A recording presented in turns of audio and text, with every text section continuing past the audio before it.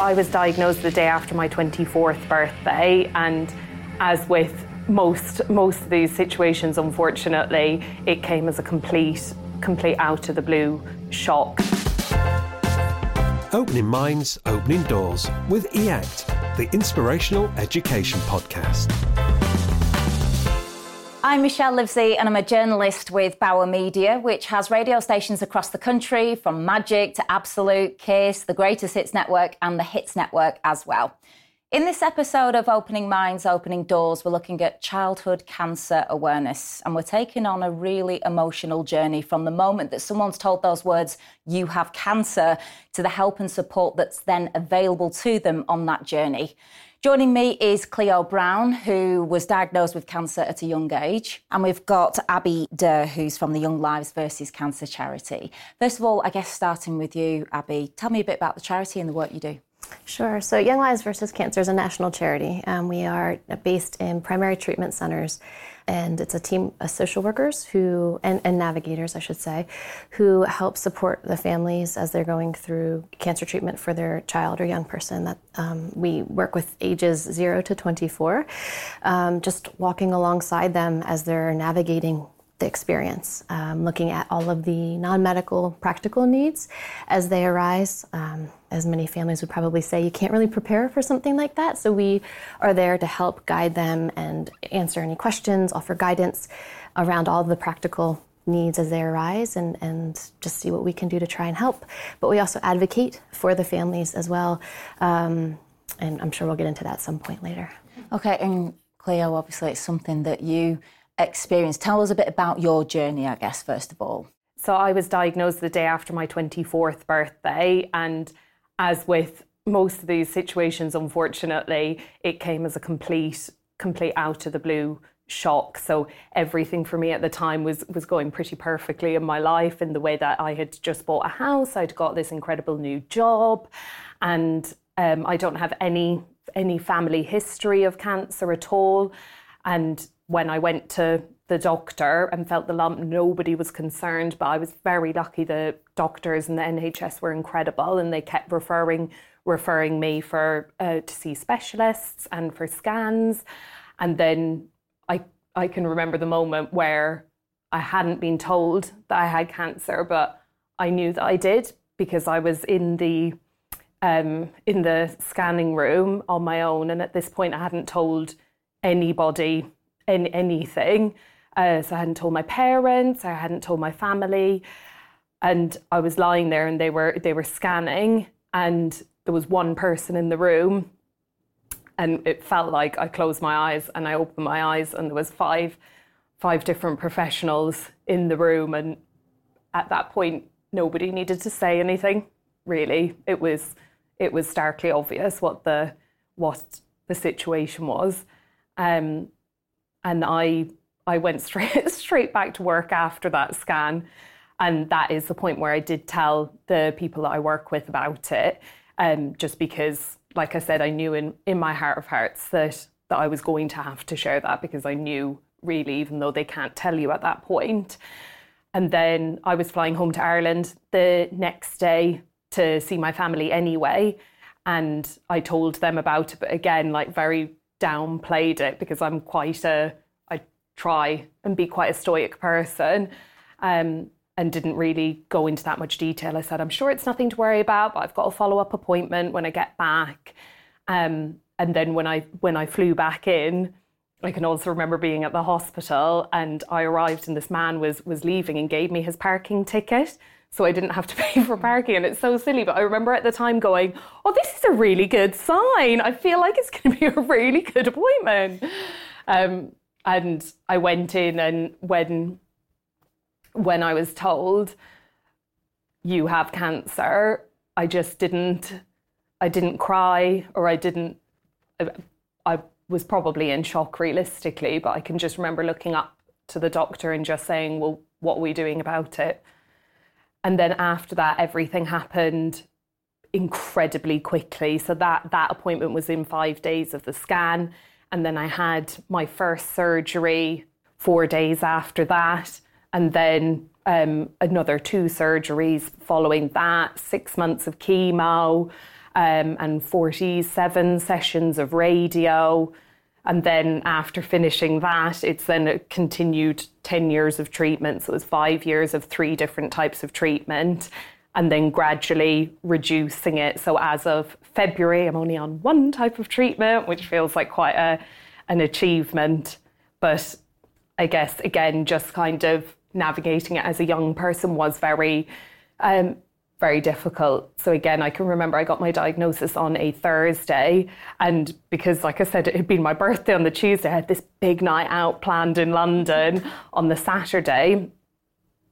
And I was like, do you know what? Let's do it. So me and all my friends went out in London. We went out for afternoon tea, had cocktails, and it was just an incredible evening, because although it was very emotional, and we were all crying at different points in the night, it is a night that I look back on with such fondness, really, which sounds absolutely bizarre, because it just made me feel like they were my family. You know, my friends are my family that I choose. And I guess going through what you're going through, you need to have that support in whatever kind of capacity that is, through friends, through family, through the charity, however you can get it. Because, like I said, it is a situation where there is no right or wrong way to navigate through it. But I can only always say that the better way to do it is by relying on people and letting people help you. How did the Cleo on the outside compare to the Cleo on the inside? What was going on inside your head to the front that you were putting on with other people? It's a very hard thing to describe, I guess, because for me, my friends and my family, they absolutely are my heroes, particularly my parents and my sisters. They put their whole lives on hold for me. You know, my parents essentially moved over from Ireland to help take care of me. My sister just went to her job and straight away said, well, I need every Thursday off to take Cleo to chemo. And, you know, that kind of support there through them. And I guess I just felt like I had to be strong for other people, because they were already giving up so much for me. You know, so again, like, I very rarely cried. I even had I would drive to chemo, say, because I just didn't even want to put anybody else out, and again gave me kind of a sense of control. And then, as you said, with the kind of outside persona and the inside persona, then it became even more difficult when I started to lose my hair, you know, my eyebrows, my nails, like my eyelashes, quite literally everything. And then obviously you're also like bloating massively from all of the different drugs that you're taking. Your skin breaks out. So you just feel like the way you look on the outside and the way your physical body is on the inside, and then your mental capacity, they're all almost in, I don't know, like arguing against each other. So it's trying to make sure that your mental voice is the loudest voice, that, you know, yes, your body might be struggling through chemo, or it might be struggling because of radio or because of the cancer, or it might be, you know, you don't look the way you feel, but actually it is about that voice inside in you saying that you can fight this, and it's about following that voice as opposed to how you present on the outside. I suppose the impact as well, when people hear those words, you have cancer, again, going back to young people, you talked about you just turned 24, you had this big night out plan with the girls, you know, it's all about getting ready, it's all about looking your best, going for cocktails. Psychologically, you talked then about your body's change and you losing your hair. How much of an impact did that have, and were you prepared for that? I categorically was not prepared for it, because again, I think that when you get told that you have cancer, your mind goes straight into survival mode. So everything else that's happening, bar the cancer, just takes a back seat. You know, okay, I lost all of my hair, but that, in one respect, just feels like, well, that's okay. You know, if chemo's doing its job and it's killing the cancer, I will happily lose my hair. You know, and I've always said that if I got a call from the doctors now saying that you can take another type of chemo that'll make it less likely, I would do it in a minute. I would lose my hair in a minute, again, to just improve your chances. But I guess it does come up with very, very different side effects being a young person, because you're just focusing on things that, quite frankly, you just shouldn't be. If the world was fair, I shouldn't be thinking about all of these things. I should be thinking about going out with the girls. We're talking about, obviously, the physical impact, and also, I guess, the things that, when you say cancer, you expect to come with it, the treatment, the side effects. But going back to you, Abby, there's a lot more to it than that, isn't there? Yeah, I think especially for young people, it's such a pivotal point in their lives where you're just trying to navigate this independence that you're working towards. You're looking at, if you're in education, how is that going to work? If you've just finished education, you might be looking at employment, or you might have plans for like a gap year, or just all these plans that you get thrown overboard because you're trying to now go, okay, how do we get through this, and how long, and how do I prepare, for the side effects? What does that mean? A lot of young people, they deal with the fact that now they're having to kind of rely on their parents again in a way that they had kind of worked towards growing, as you do naturally, towards being a little bit more independent and sort of starting to formulate what your life is going to be. It's relationships. It's, as Cleo said, it's the physical aspect of it. I think you're trying to figure out this new body and this new, just how things work. And, just anticipating the information that you're given and then waiting for it to actually happen. And that is a big fear that we hear sometimes, is you're told what the side effects can be, but you're not, an estimate about when it's going to start. And then you sort of wait for it and you wait for it, and then it starts to happen. And it's a lot of things to consider at a time when you don't necessarily, you couldn't have imagined having to. I think you're having conversations around fertility that you might not have been on your radar at that point in your life, especially if you're someone a little bit younger, where that's definitely not something that was on your radar as a older teen or young 20s. You have to process that information so quickly. Yeah. So again, I was diagnosed on a Thursday, and before I could start chemo, I had to have egg retrieval and go through all of that. But at that point, I'd never given fertility a thought.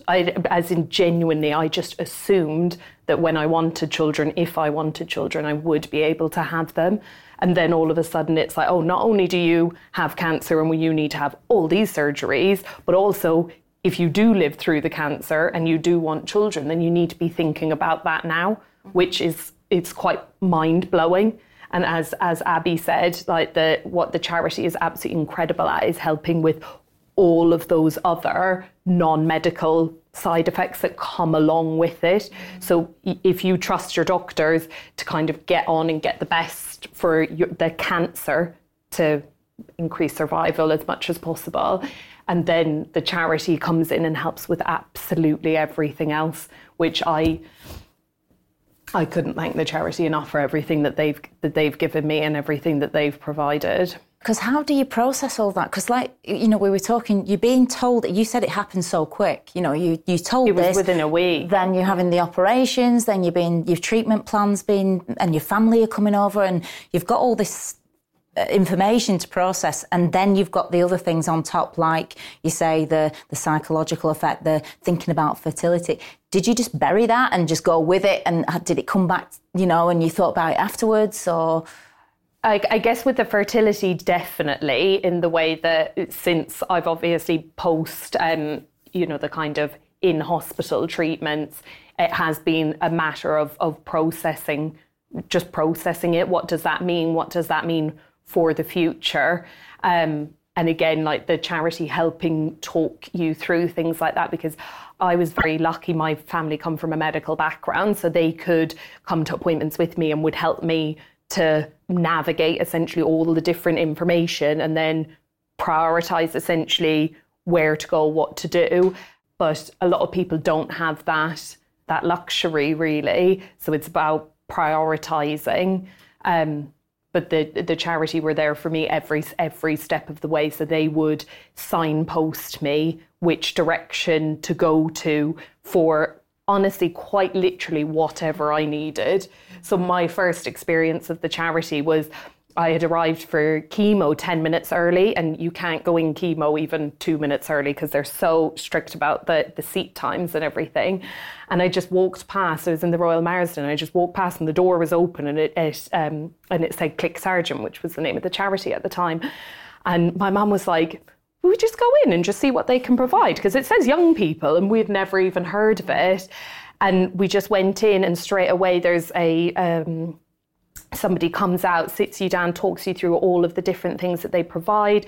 You know, I got a welcome check to aid in whatever aspect of your treatment that you're finding difficult money-wise. So again, for me, it was the car parking, because to pay for the car park for 6 months was, I think, maybe like £200.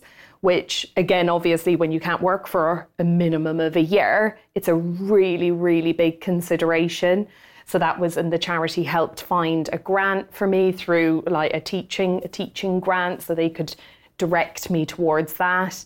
And then I remember returning back later when my hair had completely fallen out, and I'd shaved my head at that point, and I was feeling quite low about how I looked and about the impact that was having on my mental health and well-being, and then obviously the knock-on effect that has on your physical health. And the charity were then able to direct me towards other charities that would help with that. So again, it's just about, they do everything that they can, but then they also use their network that if they can't help, they'll find somebody who can. There wasn't anything that I could not go to that I wouldn't feel comfortable that they would be signposting me in the right direction. You know, nobody expects to get cancer, even though we know the figures are quite high. So how would people know about the charity? You know, you came across it because you were early for your chemo appointment and you walked past it. But how do people, is that what you do? Do you position yourselves in hospital so you can target young people that way? So there should be a team at most every primary treatment centre within the UK. And then we receive referrals from the medical team. So the medical team would speak with the families, young people, to see if they'd like to access our support. Families can self-referrals, Cleo did, where they come in or stop into the office. You can check us out online. We do offer the registration grant, so sometimes families will go online and see that there's the registration grant, and then that will trigger whether or not they want our support, so we touch base with them. Sometimes working with the other charities, they can refer into us as well. So it's really, there's many different avenues for that, where it's, we just want our reach to get out there. And we're pretty open to, if you want to hear about us, we're there to try and help you out as much or as little, as you'd like us to, as the families would like us to have involvement. And I think getting the voice out there, because actually my first year back at work after the cancer, and I can remember there was this little boy, and he was being treated actually at the same hospital as I was, and he was starting school, but he was only starting school because his parents wanted him to experience school before his treatment became too much. And I spoke to the parents and I directed them towards the charity because they couldn't compute essentially what was happening, and they put it down to the charity as to their own mental health and well-being improving because of that. But actually that was also a really lovely success story because he beat it, and he's in year 6 now. Oh, fantastic. Which is gorgeous to see. But I think we quite often think about the cancer affecting the person, but it affects everyone that they are around. So again, it's about how we can support not only that young person in navigating, but also the friends and family around them to support that young person. And if us sharing our stories can even help one person and direct one person towards getting the help that they need from the charity, then I feel like it's going to be, What sort of psychological impact do you see, Abby, because you see, obviously we mentioned the younger age child, probably from babies to obviously 24. There must be different journeys being told about parents who struggle as well. You must see all different stories? Yeah, I think, it's working with the little ones and providing that support to their carers, whoever they may be. But as Cleo mentioned, we support as a family unit. It is very much the focus of the patient, but it's making sure that the other members of the family are getting what they need also. So, if there's a psychology team within the hospital, we make sure to connect and offer that support if the family wish to have it. But we also look at other resources that might be appropriate to help with the emotional impact, if that might not be the option that they want to pursue, or they want something in addition to that. And I think for the young people, it's as we've kind of touched on, it's really just kind of it's working with them a little bit more directly because of the age and just their ability to engage and have those conversations, build that rapport. But then again, offering that support to the family as much as they want us to be involved. And that can really vary. I mean, it just depends on each family's situation. It's so unique, I mean, you're going through this massive thing, and what might impact someone initially in the first 3 months, it might hit somebody 6 months down the road. And so we just sort of walk alongside them, honestly, as things come up, and just address the needs. If they need that psychology support, if it's helpful just to talk to us, we do support by just telephone calls, if that's just something, listening. Just lending an ear. And then if they're in at the hospital, popping down to see them. If they're in long-term after a transplant, trying to make sure we're there to be able to check in with them. And just being available as much as we're able, and as much as they want us to be. And I think with the kind of mental health and well-being impact that it can have moving forward, one of the other incredible things that the charity does is direct you towards other charities for just having fun. Because again, what happens when you're young and you get a diagnosis is, again, you go into survival mode, but actually you're still living and you still have this incredible life in front of you. And just because, you are having an internal battle doesn't mean that you can't enjoy everything else that life has to offer. So again, I can remember the Young Lives vs Cancer directed me towards another charity that took me out for the day in London, and we went shopping and we had lunch. And I can remember I came back to chemo and I was just sat there, and I must have been the happiest person sat in chemo. And it was just about accepting that you can still enjoy life, and you can still, despite the diagnosis, you still have, life is for the living, and you can continue to thrive, not just survive. Just because we have that diagnosis doesn't mean that we're not still on that journey of thriving. It doesn't have to define you as a patient. You can be as whatever you want to be, and then have this unfortunate thing going on as well. And I think I would always describe it as it's your reaction to it. The amount of times that people say to me, "Oh, but Cleo, do you feel like you are who you are now because of the cancer?" And I used to say yes, but then I realised, I properly stopped and thought about what they were asking. I was like, no, I'm not the way I am because of the cancer. The cancer is rubbish. I am the way I am because of my reaction to the cancer, and again, how I have managed that. And like I said, that would be through connecting with other people and relying on other people. How much of a difference did the charity make to your journey? I don't think I would have the mental health that I have now without them. Like I said, they just helped in every single aspect. And they were just there on the journey with me, and it just felt like they were as invested in my well-being as I was and as my family was. And it was almost like having this extra family.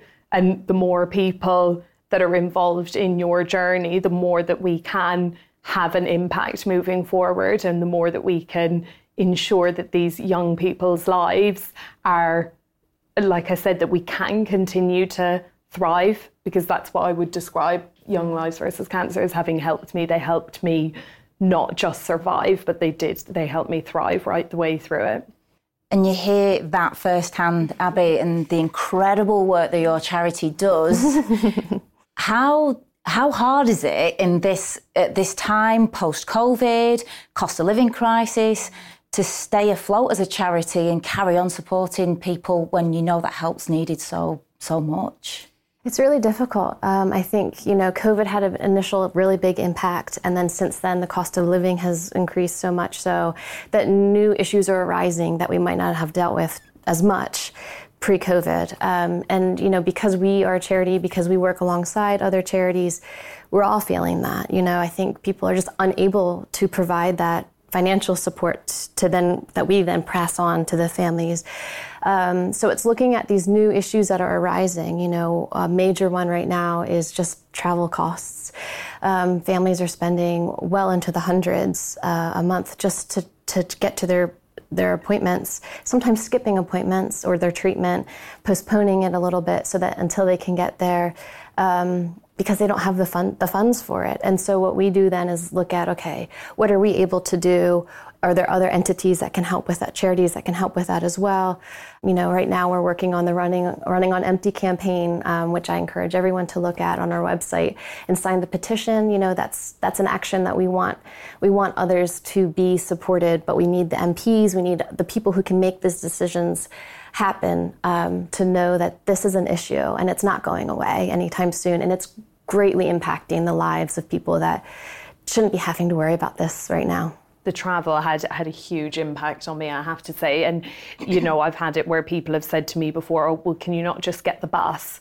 And I'm like, okay, you sit in a chemo room for 6 hours being pumped through with drugs and then go and sit on a bus beside somebody who's eating an egg salad sandwich and try not to vomit all over them. It's just not sustainable. It's not safe too. I mean, you're so vulnerable to, sorry to cut in. No. But you're so vulnerable to infection. You can't just go hop on a train. You can't hop on a bus. You can't, you could take a taxi, but that's still costs a lot and not always not always hygienic. I mean, there's just things that I think people don't take into consideration. Like you have to think through these things. And for me as well, travel gave me a sense of control.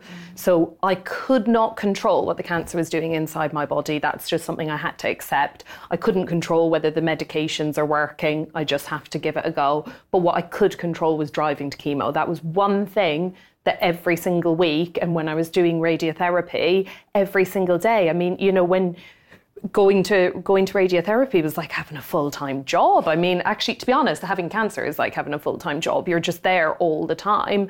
And I lived an hour away, and if I was getting public transport, it would have taken double that. So I'd have been traveling 4 hours a day and in hospital all day, while also having all of the physical and mental side effects of cancer. It's not sustainable, or as you said, safe.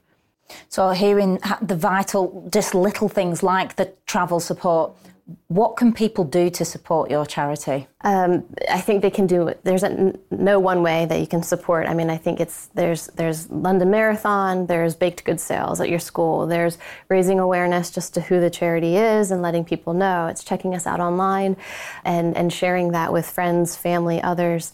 I think it's hosting events, in any capacity that might just bring people together to have these conversations and just let them know sort of who we are as a charity. If you do have any questions, or that you want to support the charity but are unsure of how to do that, you can also always get in touch. So I was at an event on Thursday where we were raising awareness and we were raising funds. So again, it was an awards night that was hosted, and then I was there as an ambassador, and there was a representative from the charity there. But we did a silent auction, a raffle, as well as just going around and collecting from people. But it's not just the funds, it is about the awareness, where we need to open up that conversation so that people know, because obviously the incredible things that the charity does, that's what we want people to be accessing. We want them to be accessing the help that they need and that will impact their